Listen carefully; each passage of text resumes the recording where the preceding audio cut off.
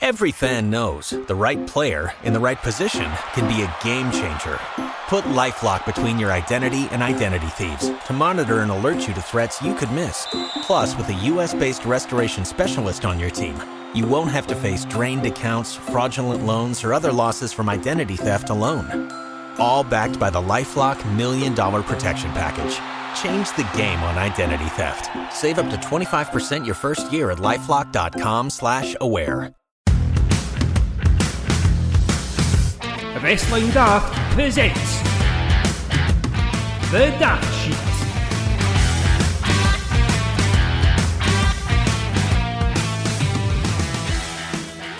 To butcher a well-known quote, those who can wrestle and those who can't podcast. But even the best wrestlers also podcast, making this link to start the show an absolute shambles from the very off. Hello and welcome to The Daft Sheet, a new podcast from Wrestling Daft, hosted by me, Kris Jack, former pro wrestler, yearly first man eliminated in the Wrestling Daft Run-In Rumble, and for the duration of this podcast, the editor-in-chief of a new fictional wrestling dirt sheet. Each episode, I'll be joined by two of the great and the good of the Wrestling Daft listenership as they vie to get their picks of the top wrestling-related stories into this week's paper. They'll aim to fill the front page with the most newsworthy wrestling news of the week, the back page with the most sporting moment of the last 7 days, page 3 with the most titillating nuggets of gossip, the TV pages with the most must-see viewing, and play agony ant to a wrestling dilemma in our Dear Dafties problem page. And this week's freelancer chancers are the unpronounceable Steven Roche, and a man probably far better positioned to be hosting this podcast than me, Billy Strachan of the Scottish Wrestling Network. Lads, how are you this evening? I'm a bit nervous, to be honest, because I realised when we were setting this up and talking about what's to come, I don't watch an awful lot of wrestling, I've found out. So this is going to be very interesting for me trying to pitch some ideas to you for the staff sheet. Oh, you know what? You probably still manage to watch more wrestling than Grado normally does in the main show. So you can solace yourself for that, Billy. And what about yourself, Steve? How have you been getting on this week? I'm very, very warm. It's unusually hot for May in Glasgow. I don't just stop oil. I think are right. Well, Glasgow hopefully should not be there's this not warm in many May. run-ins with orange powder on this podcast. No, it's not July yet. It's not July yet, no. And they'll probably get even worse by then. So we're going to have plenty to discuss. It's been a bumper weekend for wrestling across AEW, WWE, and everywhere else in between. But with the week that's just gone by, and seeing Karen Jarrett nearly break her ankle, falling over stilettos, smashing Aubrey Edwards with a guitar, and Matt Jackson nearly literally taking the heads off the Blackpool Combat Club with his exploding Nike SB Chicagos. Gentlemen, what is the most dangerous footwear that you guys have ever adorned your feet with? Fucking rollerblades. Rollerblades. Who the hell? Who thought that'd be a good idea? What a stupid invention. And I say that because it was I think everybody, there was a phase in primary school where everybody was wearing rollerblades, so I felt I had to join in, and I was useless at it. I went on my arse more times than I've had hot meals trying to wear them. So I would go with rollerblades in that one. Rollerblades for Steve. What about yourself, Billy? I'm going to go for whatever ones I was wearing, like the days I've broke my arms and caused... I mean, it definitely wasn't Strongbow. It definitely wasn't cider related or alcohol related. It was definitely the footwear that was the problem in that situation. So, yeah, many a broken bone and sore mornings because of falls. So, yeah, whatever footwear I'm wearing at that point. So, yeah, that's the problem. You sound like you need to invest in a pair of Perma Grips, 1999 for Timpsons. It sounds like what you need to do there, Billy. There's Timpsons up the road. It's fine. I'll get some in the morning. Key cutting, shoes. What else can you ask for? They're not sponsoring this podcast as yet, but you never know. You never know what might happen. So what we'll do is we'll get cracked on and start to fill the very first edition of the Daft Sheet. Now, the first thing that we're going to look at is what's going to go on the front page. What's been the biggest wrestling news story of the week? And I think I will come to you, Steve, first. Stephen, what would be your pick to be on the front page of the Daft Sheet? think I'm going to go with the happenings from Double or Nothing. The big ending was at the main event of Anarchy in the arena. We had Konosuke Takeshita, say that 3 times fast, turn heel on the Elite. A couple of weeks earlier, we had the shock Don Callis heel turn. Well, they say shock. I actually wasn't surprised at it. I think it was always on the horizon. I think Takeshita turning heel was the more shocking one.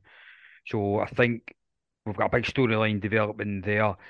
The question remains, is Takeshita part of the Blackpool Combat Club? Is Callis part of it? I don't think that's the case. I think I can see Takeshita being the fifth man in the probable blood and guts match that we're gonna see soon, hopefully. But I don't actually mean that doesn't mean to say he's going to be the BCC. I think Callis is going to slowly build his own faction. I think he's going to take a bunch of youngsters on and kind of uh, create a faction that's going to rival the Elite. I could see him taking on guys like maybe the Gun Club. I could maybe see them, or um, probably also. I'd love to see him take Ricky Starks. I mean, it's a risky one because you would probably want to keep Ricky Starks as a baby face. But I feel Ricky Starks needs a bit of help. He is a big star. He is very over. There's still something there he needs. And I think turning heel and putting him with Callis could be that. Could be the thing that propels him, and Callis can promote him as the guy that's going to take the mantle off Kenny Omega as the god of wrestling. It's an interesting theory. I mean, like off the back of Double or Nothing, or certainly off the back of he's beat down by Bullet Club Gold. It seems like FTR are kind of aligning themselves with Ricky Starks there. Aye. So it might be a wee while before there's a kind of a heel turn for him. But it's interesting, a Don Callis led faction that doesn't involve Kenny Omega, that's not involved with the BCC. It's hard for me anyway. It's kind of difficult to see where you put in. I mean, would you maybe bring Hobbs in, something like that? Hobbs, like aye, that would make sense. There's like Hobbs, but I'm also trying to think of someone who can be a great worker, that's got a kind of that can be similar to Omega, and I think Starks is someone that meets that mold. It's hard to really. Oh, it's just dawned on me. Will Ospreay. Ospreay bringing Aye. the United Empire under Callis. That's an interesting Yeah, like if we can, I mean, they've signed Aussie Open. Mm-hmm. Is that maybe trying to open the door for us Ospreay to finally get signed? Because they've already had the one big match at Wrestle Kingdom, and of course Forbidden Doors next month. Yep. Maybe I'm overthinking it, but that could be a line of a storyline progression there.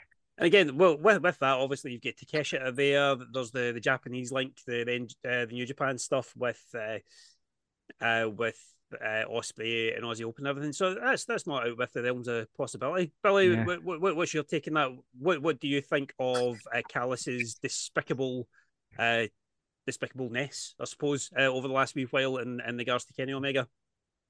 So I'm going to take your word for it, guys. I don't watch the AW. So, but you're mentioning names, like ones that were like big hearing the buzz on Twitter and online. I don't know if this would be a name to throw out there, but what about Jay White? Wasn't he supposed to be kind of a very big deal? There was history there with Ospreay because he was, or not Omega. Omega actually wanted to bring him into Bullet Club. He said no. Then 6 months later, I think he branched off and made his own Bullet Club, and then I think they were planning a big feud, but that's when the AEW started and they branched out there. So yeah, that makes sense. And now he's in AEW, so yeah, that could another big one they could reopen. So Callis basically taking the reins of managing Bullet Club Gold then, and then bring Takeshita into that. Good opportunity to bring in any of the other Japanese ones. Break Kenny Omega's heart completely. Bring in Ibushi. Like that. Because Ibushi, we don't know what's going on with Ibushi. You would have thought by now AEW would have brought him on because you would think Omega would desperately want his best mate with him.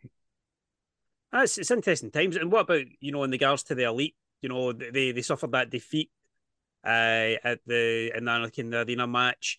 It seemed like they're back on on the same page in regards to Hangman Page being back aligned with them. Where do you see things going for the Elite at the moment off the back of that?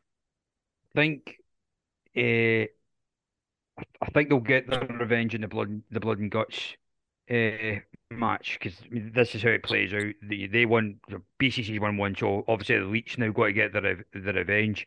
The more interesting thing is, who's the fifth man going to be? Could it be Ibushi? That's the one that makes change, or do they? I guess there's Adam Cole, but he's got the feud with Jericho on the go as well, so that I think that might rule him out.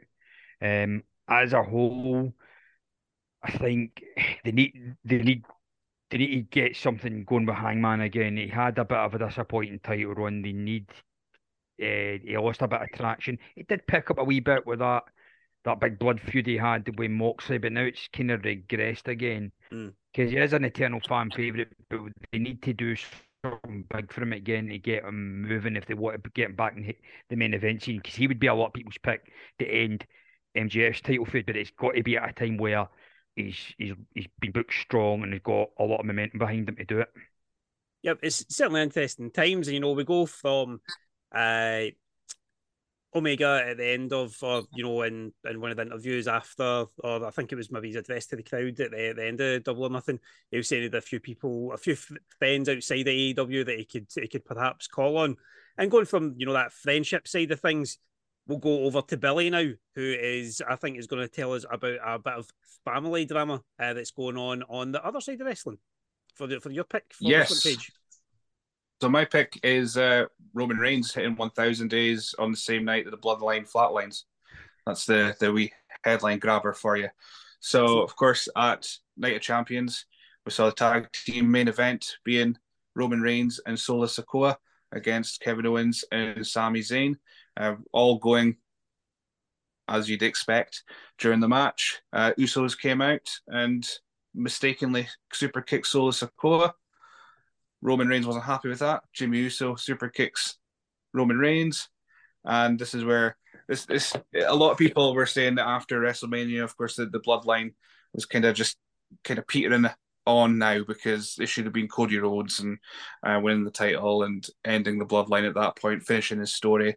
But we've now went back into another gear. There was a little bit of a lull, letting people just settle in at this development that Roman Reigns is still going to be the Universal World Heavyweight Champion, whatever you want to call it. And now we're kicking back up again just in time for, I don't know, maybe Roman Reigns versus Jimmy Uso at Money in the Bank. We've still got unfinished business with Jey Uso and Roman Reigns. There's so much still left in this Roman Reigns title run.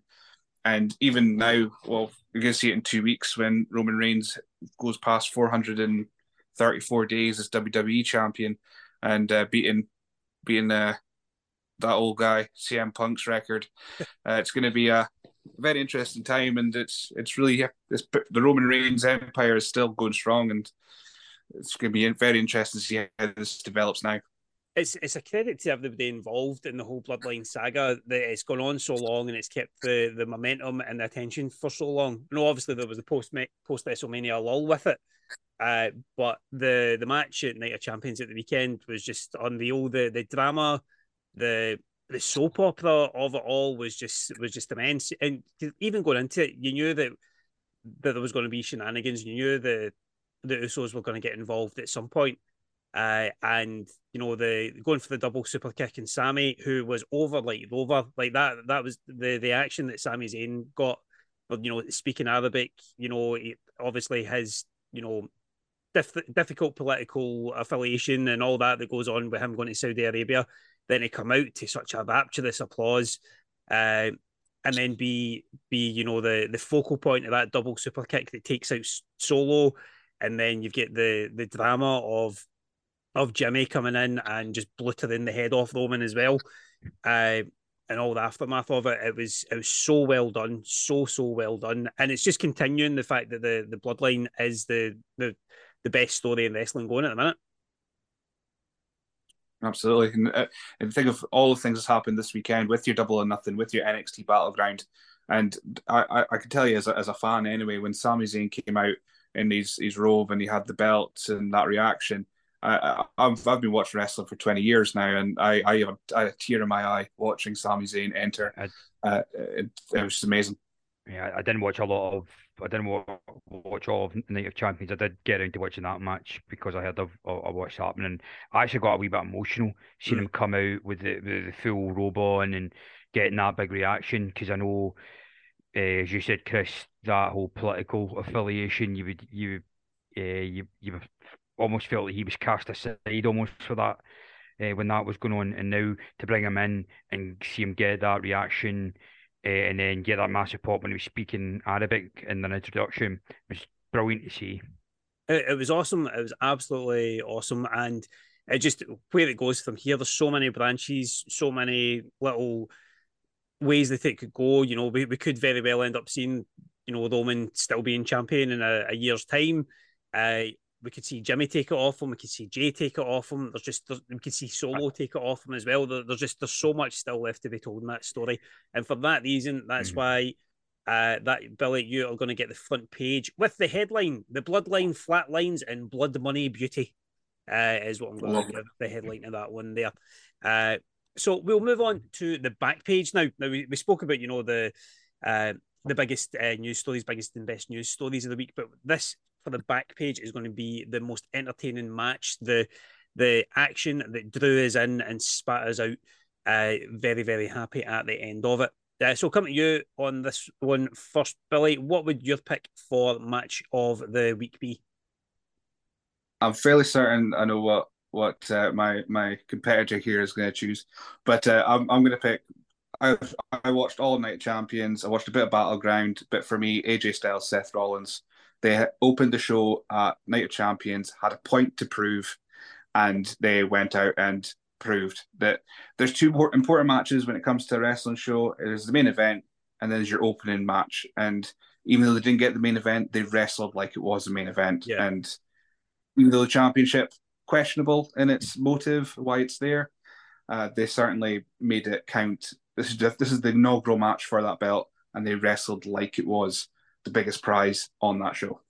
Yep. I mean, AJ came out the other week there in an interview and deemed it as a secondary title, but the showing that he showed out with on Saturday, he didn't approach it as if it was a secondary title. He went for it. He went hard to try and win that. And I think, you know, across the weekend, I found that there was a lot of matches that had great moments and great spots in it, but bell to bell, I thoroughly enjoyed watching that with my dinner on Saturday night, which is something that you very rarely are able to do with a WWE show. Absolutely. Yeah, I loved it. Like I said, political things aside, I don't mind a Saudi show because it starts at 7 and I get to go to bed before 10. And as a father of a 10-month-old, I will take that every day. Yeah, you can't beat it, especially, you know, the older they get. If there's that chance for you to watch the shows with your kids, you know, I had my daughter Evie, she was watching it. I took her to the WWE show in Belfast a few weeks ago, and she is now besotted with Seth Rollins. I don't know if it's mainly because her wee brother's called Seth as well, but she sat at peace and she watched, and she was getting right into the match with AJ the other night there as well. Do you think that the decision to put the belt on Seth as opposed to AJ was the right one to do? Do you think that was the right way to go? Yes, because AJ just came back from injury. I think he still need as much as it would have been cool to see AJ win it, and then he would have had to obviously hop to Raw, and then the rest of the OC would have just floated into obscurity as he seemed to have done when he was injured. Seth has been the most consistent when it comes to getting a reaction, and of course he's going to be taking time away if he's doing Captain America 4. But as long as his Mondays are open, then we're still going to get back. Like, I was going to use bangers like I'm a teenager, but we're going to get bangers of matches every Monday, regardless. So yeah, he's going to take time off because of Captain America 4, which I'm excited for. But he's going to be there consistently every Monday with that belt, and he's getting the biggest reactions in the room outside of Sami, outside of Roman. He is there as a guy that Cody as well, of course, with the big woes. But yeah, when it comes to crowd reaction, Seth's been in a title for years now, and he has been and he's the only guy really that's beaten Roman 1-on-1. It was by DQ, but win counts. Yeah, and Steve, obviously, Seth's got a lot going for them at the moment. What do you see AJ Styles' future as, over on SmackDown? Do you think he's going to get involved in any of the Bloodline stuff? Is that a potential? Do you think they'll transition him to the Intercontinental stuff against Gunther? How do you play that? Either way, I think AJ is going to be fine. Like, it's AJ Styles. He's one of the best wrestlers of the past 20, 25 years. He's going to be fine. I'm not saying he's probably one of the very few main event guys that's yet to challenge Roman. I think you might be right. I don't remember him. Yeah, so you would think that's at least someone that they've got there to fill a bit of time until they eventually decide on who's going to be the guy that dethrones him. I don't think it would be much as good as AJ Styles as it would make sense for it to be him to dethrone Roman. So, but I think he is deserving of a match against Roman, maybe at SummerSlam, maybe further down the line, something like Hell in a Cell or one of those. I would say that's your solid Royal Rumble match. That's your solid Royal Rumble there you match. Go. Aye, there you go. So, that's a good solid Royal Rumble main event. But you also mentioned Gunther. That would be a barn burner. I would love that. Because AJ would sell like crazy for Gunther. One of my favourite recent WWE matches was Survivor Series 2018, I want to say. AJ against Brock, the champion versus champion match, and that was a belter of a match. And I could see that a Gunther AJ match being something along the similar vein, because AJ can just sell like crazy for Gunther. And again, you've got AJ and Low C against Gunther and the rest of the Imperium as well. So there's loads of new branch offs that you can get with that. And what about yourself, Steve? Outside of WWE, I think you're going to probably go down the Double or Nothing route here. But what would be your match of the week to adorn the back page of the Daft Sheet? Well, my match was also for a world title, but ain't no secondary one. It's the Triple B, baby, the AEW World Championship. And it's, of course, the Four Pillars match, four corners match between Sammy Guevara, Jungle Boy, Darby Allin, and the champ MJF. And my God, what a brilliant match! The storytelling on here was fantastic. I've taken a lot of notes. I'll try and be brief as I can with it. But MJF, man, just when you think they can't do anything more to impress you, he just does it again. It's just the wee things like his facial expressions in every match, the way he growls, the way he shouts and complains, swears at the referee, making noise at all times, shouting at the fans. It's just brilliant. He's non-stop. The energy he's got is phenomenal. And he's in there with three guys that, yes, there's a lot to be refined with those guys. They can be perceived as just flippy guys, but that doesn't mean that what they do isn't worth seeing. It's just brilliant.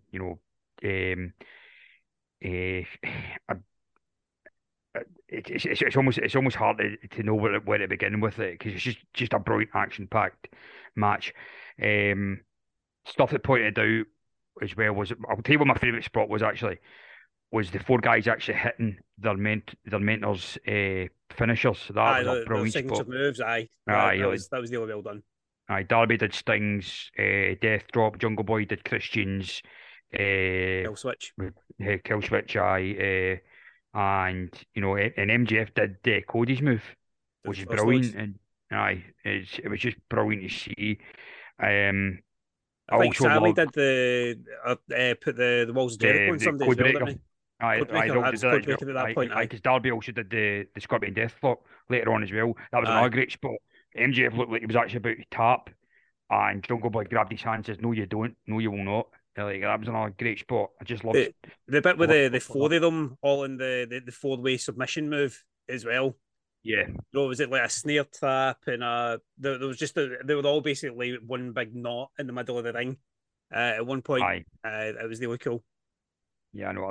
I know a lot of people would say it was just another glorified indie spot fest with blatantly planned spots. And okay, there's a bit of proof to that. There were one too many Canadian destroyers for my liking, but look, it was four guys going out there, still very young. Let's not forget that we're talking about the future of AEW here, going out all out and proving why they're main eventers and why they're going to be the guys that carry this company for the next 5 to 10 years, and they did a superb job.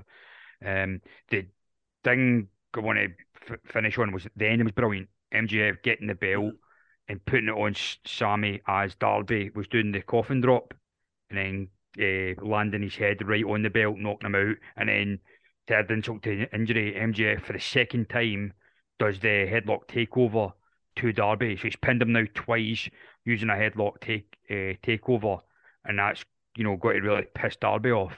Yep. Kayfabe wise, and it's got me thinking: is that the seed being planted for Darby to be the guy that dethrones MJF, and is he going to do it with a headlock takedown?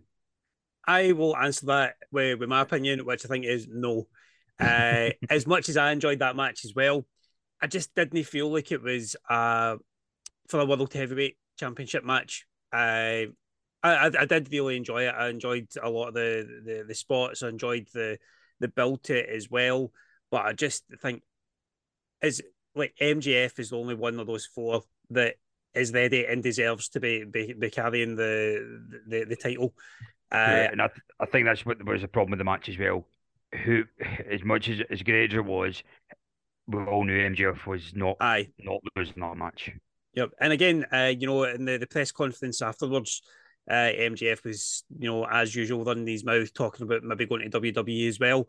As tonight's designated WWE fan, Billy, would you like to see MJF in the Fed? Before I get to that, just because I know there's going to be some nerds that will grumble at you about this, but Imperium are on Raw, AJ's on SmackDown, so just in case. Get Survivor Series, absolutely. Dethrone Theory and we'll get Styles and Gunther at Survivor Series. Anyway, but MJF and WWE. I'm saving you back here, Chris, because I know there's going to be some nerd that will like that. If that's the worst they've got to come after me for, then happy days, Billy. Happy days. MJF and WWE, though. From what I've seen, as I said, my very limited time watching AEW. When I have watched it, I'm mostly a GIF watcher when it comes to AEW, which is what they seem to go for, so it works. He can talk. I would just be interested to see. He seems to have a lot of creative freedom to say what he wants and swear and do all that kind of stuff. I don't know. There would be a big adjustment period for him to rein in MJF, but keep the MJF aura at the same time. And I'm sure he could probably do that if he's got guys that are there already, like your Cody. Would probably be telling him, right, this is how it would work. This would be the system. This is how you would kind of fit in if you do this kind of thing. So I've no doubt. Even was he 25, 26, something like that? He's still he's still good young.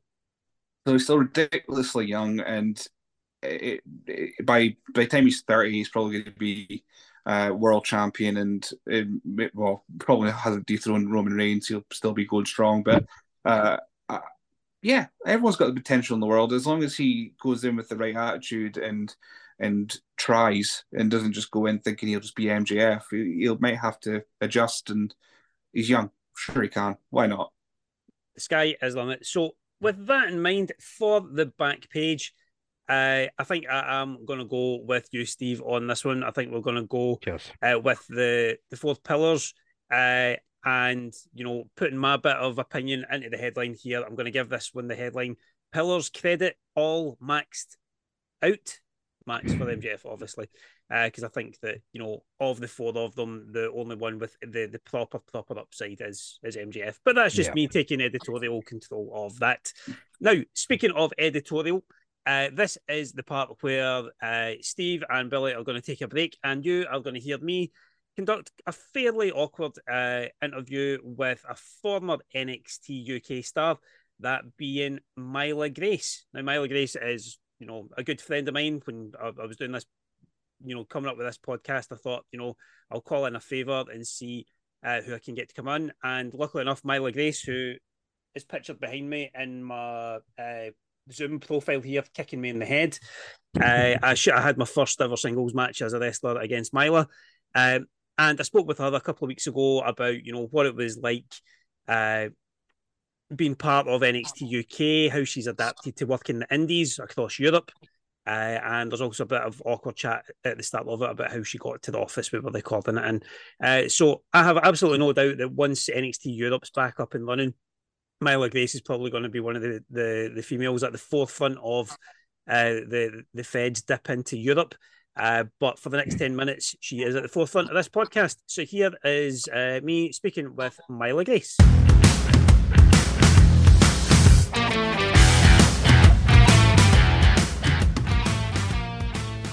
So, Myla Grace, thanks for coming along. How did you get here today?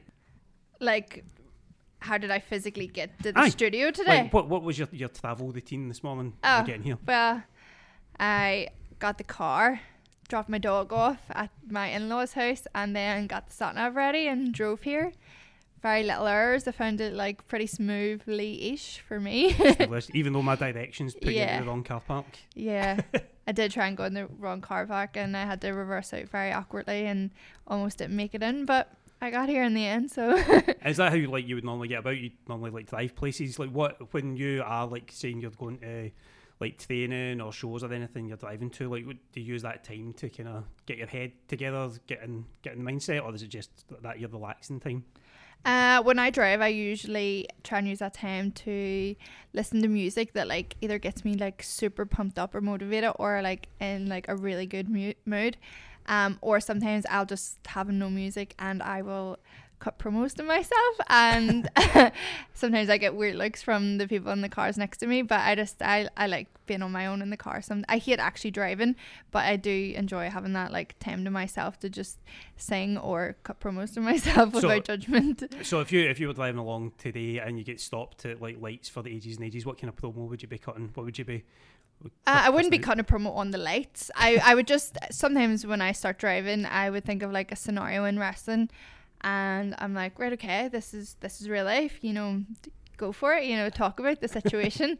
So I'll just like make up that, like, I don't know, maybe I have like a certain match or something coming up, and then I'll just go in on that person and cut a promo on it. So yeah, not on the traffic lights. That's weird. I'm not that weird. Do you ever like pull inspiration for cutting promos from the likes of, you know, if you were like stuck in traffic or someone cut you up, would that kind of would you call on that kind of feeling that you had and put that into a promo, you know? I've had times where when I've been driving and people haven't been the nicest drivers, and I've definitely let a few lines slip on them, but I usually can never really recycle it back into wrestling because it's probably some granny and then I feel really bad afterwards.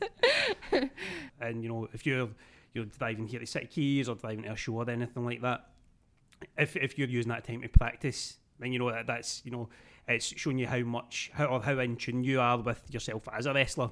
You know, the fact that you're bringing that into the smallest parts of your day. Yeah, well, I'm probably sometimes a bit like too obsessed with what I do. Like literally everything that I do throughout my day somehow is deep down like trying to benefit my wrestling in some way, whether it's like going to the gym or even if like I'm meditating, like everything I do is in some way to better me or get me further in my wrestling career. Like it's literally like everything that I do. And it's certainly worked, because you've managed to make it pretty much as far as anyone would expect you to do, making it all the way to the WWE with NXT UK, and you had a really good concentrated amount of time there before unfortunately being future endeavoured in about August last year.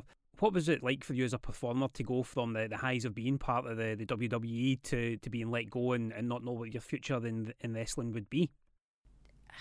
Obviously, it was really sad. I loved going to London, and I loved all the people I met, and I loved training with WWE and all the experiences. It was amazing, but I really do believe that everything happens for a reason, and that this time off is just giving me all these other opportunities outside, so that when the day comes that I go back, that I'm even better than before, that I'm going to be the main. I'm not just a WWE superstar, that I'm going to be the superstar. Yeah. And I really do believe that, even though it's been hard and there's some days where, you know, I feel a bit sad and I'm like, oh, I really wish that I was here. I do know that it's all just part of the process, and that I'm just on the journey of becoming who I want to be, because I don't want to just be someone else on the roster. I want to be a top star. So I just believe that it's just the journey and the helping me create that star that I want to be. And the fact that, you know, Myla Grace has the WWE name attached to you as a wrestler and as a character, what kind of other roads has that affiliation been able to take you on? You know, I know that you've wrestled, you know, across Europe, and you're over in Scotland and England quite regularly. Like, what's that experience been like for you? You know, sort of being still able to make a living off of the WWE name, so to speak. Well, I was very fortunate, because loads of people are like, how, you know, can you give me some advice on how to get bookings here and there? And I'm like, I didn't actually do anything. Like, these people just came to me. Like, when WWE was coming to an end, I was invited to go to Poland, and then when I was in Poland, they were talking to me about how they have this really big show and they bring all these massive stars from around the world, and I just remember thinking, I'm going to make sure that I make such a good impression, because I want to be on this big show. So then I was getting to do Poland, and then Italy, and they just kept asking me, and France, and I think I ended up doing like 10 countries in the space of like 6 months or something. Wow. It was very, very tiring, but it was amazing. I was getting to see all these amazing cities and meet these amazing people, and it's given me a lot more experience in wrestling. So every time that I wrestle, I do believe that I'm better each time. So I think, like, from the last time I was on WWE TV to now, I'm like a whole different gravy. Like, I'm so much better.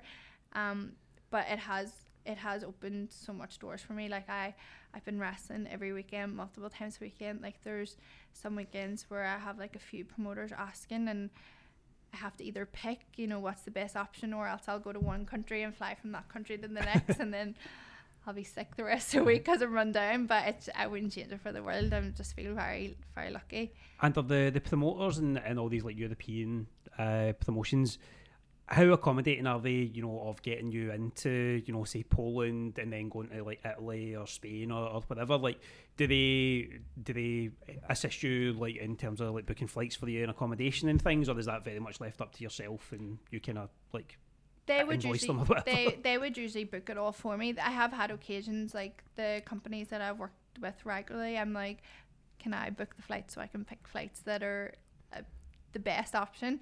But mostly they do it for me, so I don't really have to worry about it too much, which is great. Cool. And in terms of the, you know, traveling between sort of like Germany, Poland, everywhere that you've been, do you find that there's a sort of a universal language of wrestling? Because obviously you're going up against people from different countries, maybe don't speak English, or maybe you don't speak their languages, that kind of thing. How easy is it to put matches together with people that don't speak the same language as you? Sometimes it's quite difficult when they don't have any English at all, but sometimes they usually have like enough, and if not, you can always like say, oh, you know, this move that this wrestler does, and then it'll click, because we all know like WWE, and we all know their wrestlers. So if you say, oh, you know what, the Kevin Owens, and then they'll know what move I'm talking about, or, you know, breaking out stunners and top up sentons and stuff. Yeah. I mean, that's never been my scenario, as much as I love Kevin Owens. We are very different wrestlers, but you know what I mean, you can usually like say, oh, a wrestler, and then they'll know, yeah, I know what move you're talking about. So it is kind of universal in that sense, but the in-betweens, it can be hard when you're just trying to put some certain things together, but it usually works, I find. In the end, it's just a little bit tougher than obviously speaking to someone who has the same accent as you. Yeah.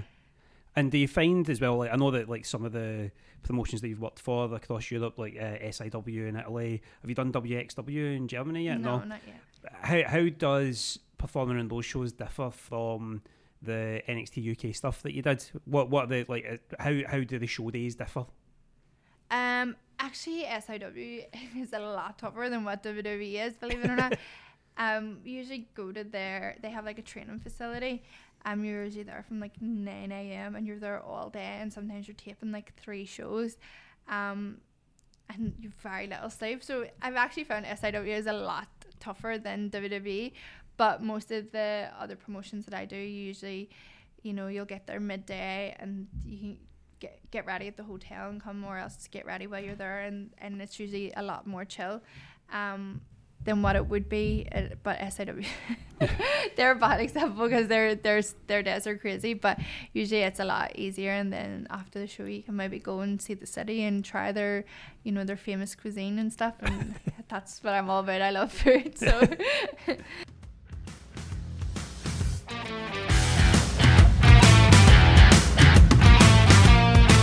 That was Myla Grace. Big thank you to her for coming on this maiden episode of the Daft Sheet. And if you're a fan of Myla Grace, you can probably find her matches on the WWE Network if NXT UK is still on there. If you are a fan of international wrestling, she's been on OTT shows over the last weekend, and there's probably a video of her kicking me in the dish somewhere on YouTube as well.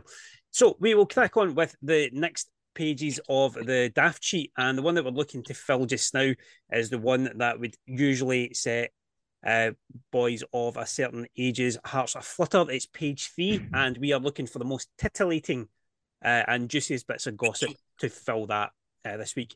So I'll start with you on this one, Steve. What is your juiciest bit of gossip to put in the paper?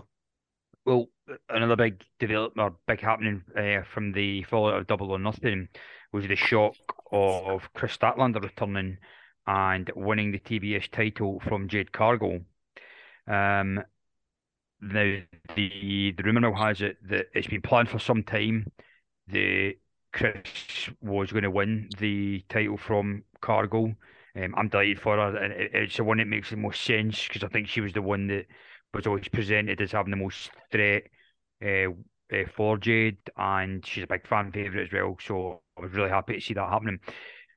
But there's further kind of developments or plans in place for this. Bigger things are really getting planned for Jade Cargill. Apparently, TBS loves her. TBS being the network that carries AEW in the States, and they really want AEW to push the boat out for her to the point that they may even want she may even become the face of AEW, maybe even more so than MJF, because it makes sense. She's so marketable. She's really charismatic as well. I think it's a professional dance background she's got or something like that. I think she used to also be a cheerleader for I want to say the Chicago Bulls or something like that as well. So she's got all this kind of athletic background. But top of that, I only found this out from watching the pay-per-view on Sunday. She's actually married with a daughter. Yeah, her daughter's in at quite a lot of the shows. I think right. There's been a few times. I think it's been like every 10th win in her streak. She's something like that, yeah. With a kid or something. Yeah, she's also got that marketability. Like there's an inspirational story there. She's a working mother who became a professional wrestler. You can imagine, like, if they're making a documentary about her, like a behind the scenes thing or a reality show, that's the kind of thing that they'll market with her. So I think inevitably we're going to see a lot more Jade Cargill. I think she'll be possibly maybe be the women's champion by Wembley. Fightful Select have said that she's actually going to take a bit of a break for a month. I think that's a good thing for her. Give her a wee bit of break to heal from losing the title. There's also with Forbidden Door coming up as well. The whole New Japan influx it's best to maybe have her out the way for a wee bit, and then when we build up towards All In at Wembley, I think she's going to she's going to take full charge of getting the women's title. And I think when she does get it, it could happen at Wembley, and she's probably going to hold it for a long time. And I'd love that because you're talking about feuds with Jamie Hayter, with Shida, with the big one, of course, would be Britt Baker. That one's got money written all over it. The promos alone will be fucking brilliant. Aye, I mean, like it's no secret that the women's divisions in AEW don't get the sort of the promotion that they probably should be getting. They've tried with the All Access show to make Britt Baker, a bit more relevant. But again, on the main show that the majority of fans watch, they're still only getting one segment, one match a week on there. With Jade, she definitely does have the upside. I still think, I mean, she's 60-0, but I mean, how many of those have been squashes? How many of those have been proper competitive matches? And maybe that's what's stopped her from being in food so far with the likes of Britt and Saraya and the more established women on there. I mean, she's definitely a powerhouse. She's definitely marketable. Strong, independent black women as the face of any company on US television is always going to be a plus point. I think as well, they've seen the success WWE's had with Bianca Belair, and I think they want to replicate that a wee bit as well. Yeah. And what was I going to say? If they can sign Mercedes Moné and get them in a feud, Jesus Christ, that's got millions written on it. Yep. And again, looking at Kris Statlander as well, from a slightly odd introduction to AEW, with her, coming in as an alien and aligning herself with best friends and everything like that, to being someone that the fans really, really got behind at Double or Nothing. It'll be interesting to see where she takes that and the kind of feuds that she gets into. Is she going to be floundering about? She get the pop of the night. Sorry? You get the pop of the night. I should get huge pop. But again, when as a babyface champion, there's a good run of heels that she can be going up against. But do you want her going up against the likes of Layla Gray, Red Velvet, all that kind of mob, or would you rather see her going up against the likes of the Outcasts, the Riot, Britt, Thunder Rosa's back, Thunder Rosa, all that kind of thing. Mm-hmm. So it's interesting. And what about yourself, Billy? Going from AEW, I'm assuming back to WWE here. What would you say has been the juiciest and most titillating bit of gossip this week? Well, I don't think I'm going to top that because that's a solid pick. That's a really good pick. I did have a pick planned out, which is the one I'm going to use first because that's what I'm going to put forward. But Alexa Bliss and Ryan Cabrera really swooping in with the big news before we've hit record here. Don't break my heart. Baby on the way in December. Don't break my heart. I know. I've missed this. I briefly saw a message Steven sent me earlier saying that he was going to be in mourning because of this news, but I've missed out on the full announcement. So what was it there, Billy? Well, it's not my pick, but I'll just briefly say it. It's December 2023. Alexa Bliss and Ryan Cabrera are expecting their first child. Congratulations to the Cabrera Blisses. I've said Alexa. We've set it off. No. Right, okay, that's the sharp now. But my actual pick, like I say, it's not going to top that, I think. But it's the rumor mill going around that before Dakota Kai's injury, they were going to be reforming Team Kick, which the tag team division in the women's division in WWE, it flounders very, very often. And with the fact that it looks like we're going to see Io Shirai and Bayley at some point split off in Damage Control to face each other, because there seems to be some tension there. To see Dakota Kai and Tegan Knox actually doing something as well, and seeing Team Kick reunite, I thought that was quite a nice little story. But unfortunately, it's not to be right now because Dakota Kai is injured, and it sounds like a pretty nasty injury. I don't know what it is exactly, but which will be out for a while. But I just thought it was very interesting that it seems to be there is plans in place to start making actual teams reform and come back together and and try and make something of this cursed WWE Women's Tag Team division.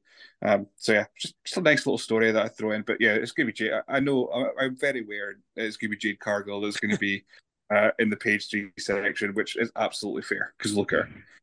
I think the word that you used there, cursed. I think that is very apt for the women's tag division, because it just seems like that anytime it feels like anyone in it's building up some sort of momentum, it just gets taken away for whatever reason. Whether that's injury, whether it's everything that went on with Naomi and Sasha last year.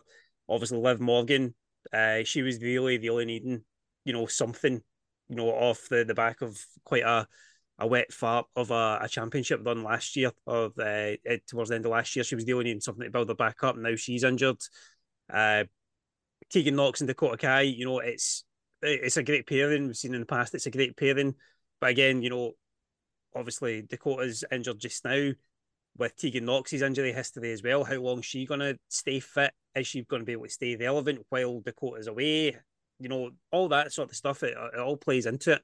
But I do like the way that they have been pairing the teams up recently.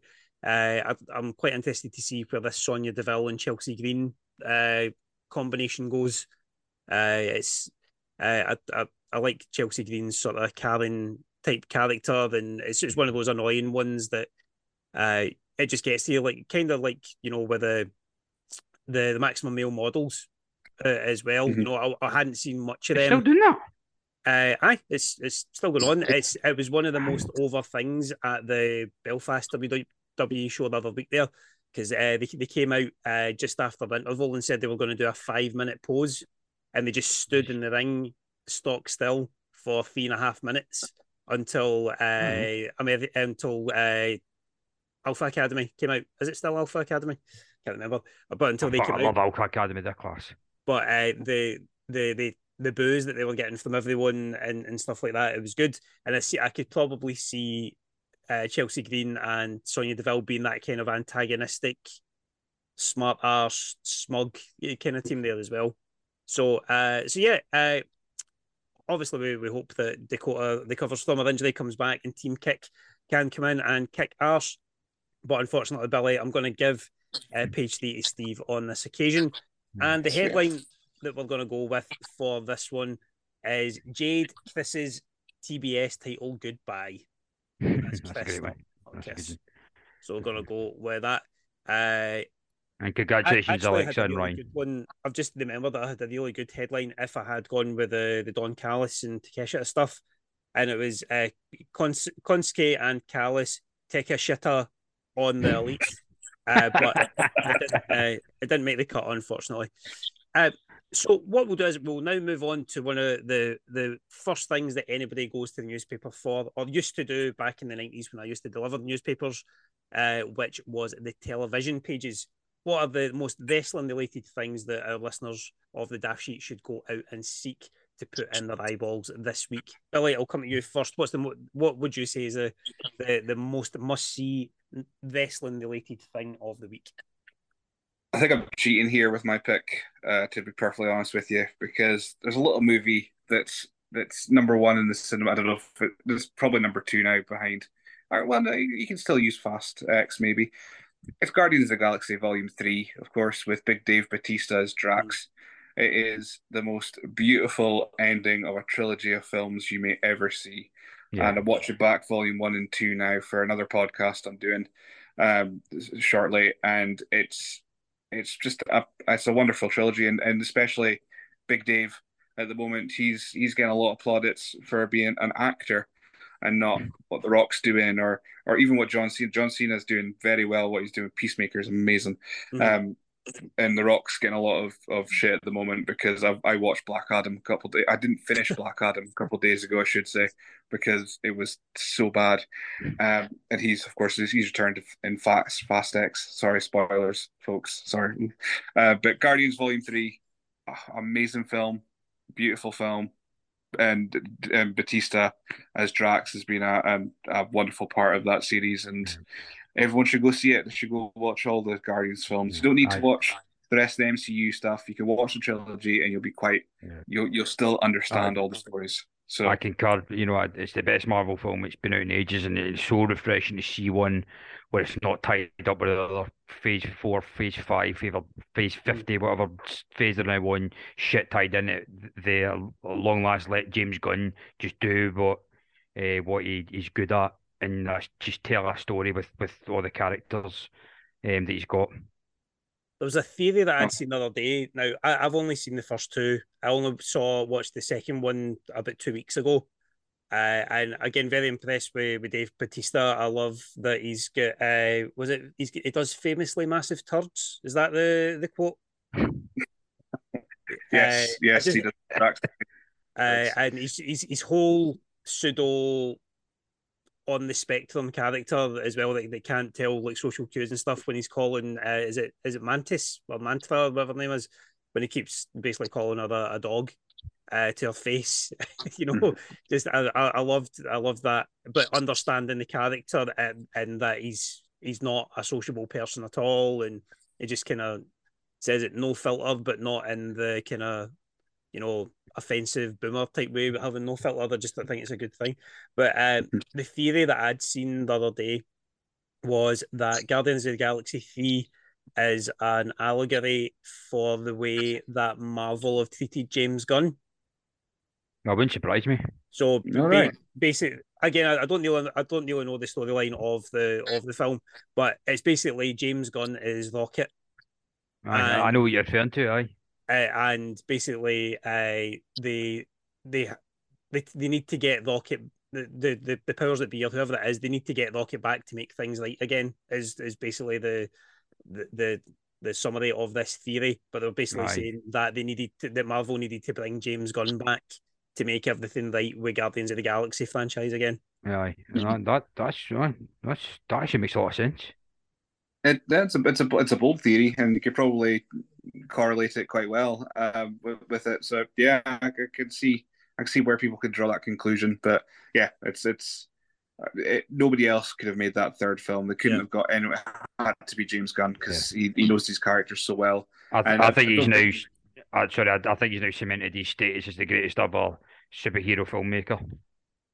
I would agree, and what he's going. I'm actually excited to watch a DC film now that he's at the helm of the DC universe. Because the last few, I haven't seen the new Shazam yet. I assume it's not going to be good, but oh, okay, cool, that's fine. But no, there's only been one film I've liked in the DC universe. Like, I know I like the Suicide Squad. That's a lie. So two, the Suicide Squad I liked because it was a James Gunn, because it's clearly a James Gunn film, and the first Shazam. That's about it. So does Batman and Robin, is it in the DC universe? The Arnold Schwarzenegger, Jim Carrey. Is that part of the DC canon? It's got my favourite ever non-factual line. What could the dinosaurs the Ice Age? No, it wasn't on Arnold. It was the asteroid. Well, on that, Stephen, we'll come to you. What would be your pick of the stuff that we need to be watching that's wrestling related, but not necessarily wrestling? Why did I try and say that? That's a fucking terrible sentence to try and say. Not non-wrestling related wrestling. Aye, not non-wrestling related, but not necessarily wrestling. Aye. Okay, so it's a podcast. It's called Behind the Bastards. And it's a very popular one. It's about, as you'd imagine, bastards all throughout history. Hitler, Stalin. Like really delves deep into those persons that person's history, the acts and crimes they committed, their early life, delve into why they became the person they did. They've also done ones on Elon Musk, Jeff Bezos, Mark Zuckerberg, all the social media arseholes that are ruining our lives with their capitalist agenda, etc. Was this to do with wrestling? Well, right now they're doing a series on the one and only Mr. Vincent Kennedy McMahon. Awesome. But it's a 6-parter. They've got one more episode to go, episode 5, which I've not listened to yet. Is just get launched this morning. And they've done a great job on it. They've really factually checked it, and they've brought to light things that I didn't know about Vince. It's just when you think like you've heard it all. There's more stuff that's been brought to light. They also shine a light on wrestling as a whole. Just all the fucked up shit that's happened, but they also delve deep into the history of the lesson, like how wrestling came to be the way it is, stuff like the territories era, as well. But like they've like stuff I didn't know about Vince was like, do you know he was he was actually in a broken home? He only actually changed his name. His first, I want to say 17 years of his life, he actually went by a different name. Oh, cool. He didn't change it to McMahon until he started Was working it for his dad. Beelzebub? Aye, fucking something along that lines. But he was basically his mum was in a really bad marriage with this guy, and then eventually when he was old enough, he went to military school for a bit. Got kicked out because he was acting a dafty, and then went tracked down his dad, worked for him a wee bit in the WWF. That's when he retook the name McMahon, and I found out that his favourite wrestler, I can't remember the guy's name, but he was a fucking lunatic, as they all were back then. He was Superstar Billy Graham's older brother. He was a guy that he rode around in a Harley, always with a leather jacket unfastened and no t-shirt on. So he just travelled about everywhere, fucking topless basically, and smoking a cigar, picking up chicks, and Vince would always ride in the back with him. So this is the guy that he basically learned his trade from. Awesome. And you say that's a 6-part of that, eh? Yep. Is it on YouTube or is it on? You get it on Spotify. You can get it on Apple Podcasts. I think it's on YouTube as well, but I only ever listened to it audibly. But I'm sure they've got a YouTube there. It's a big. It's one of the like it's up there with like Joe Rogan is like one of the big podcasts that Cool. comes out weekly. And outside of Vince McMahon, what other wrestling bastards would you like to find out more about on those podcasts? They mention Fritz von Erich. I thought you were going to say Fritzl there, and I was like, that would be a really I think they did one of him actually. Joseph Fritzl's wrestling history. That'd be amazing. I'm pretty sure they did one in him. But was double in World of Sport, so I was like, oh God, this could go all wrong. but they actually brought up Vince on Fritz von Erich on part 2, I want to say, of the Vince podcast. Like, what a fucking scumbag he was. He treated his sons horribly. I also would like to see them do one because they've got that movie that's coming out about the Von Erich family soon with Zac Efron. MJF's got a small role in as well, so that's going to hit the mainstream. I can't remember what it's going to be on. I want to say Amazon Prime. I think it's doing it. It's going to carry it here. Aye. I need to I'm check looking forward to that film as well. I think it'll be really interesting. Because Texas Tornado is one of the first wrestlers that I ever kind of became attached to from SummerSlam 90. It's Mr. Perfect Intercontinental title.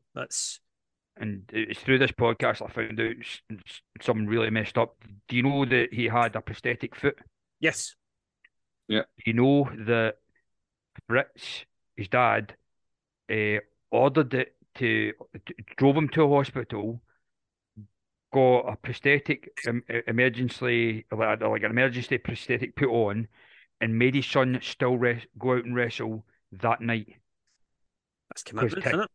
Well, because he had a sold out show and he was billed as the main event, but Kerry was fucking off his tits and painkillers because of it, and he still made him go out and wrestle.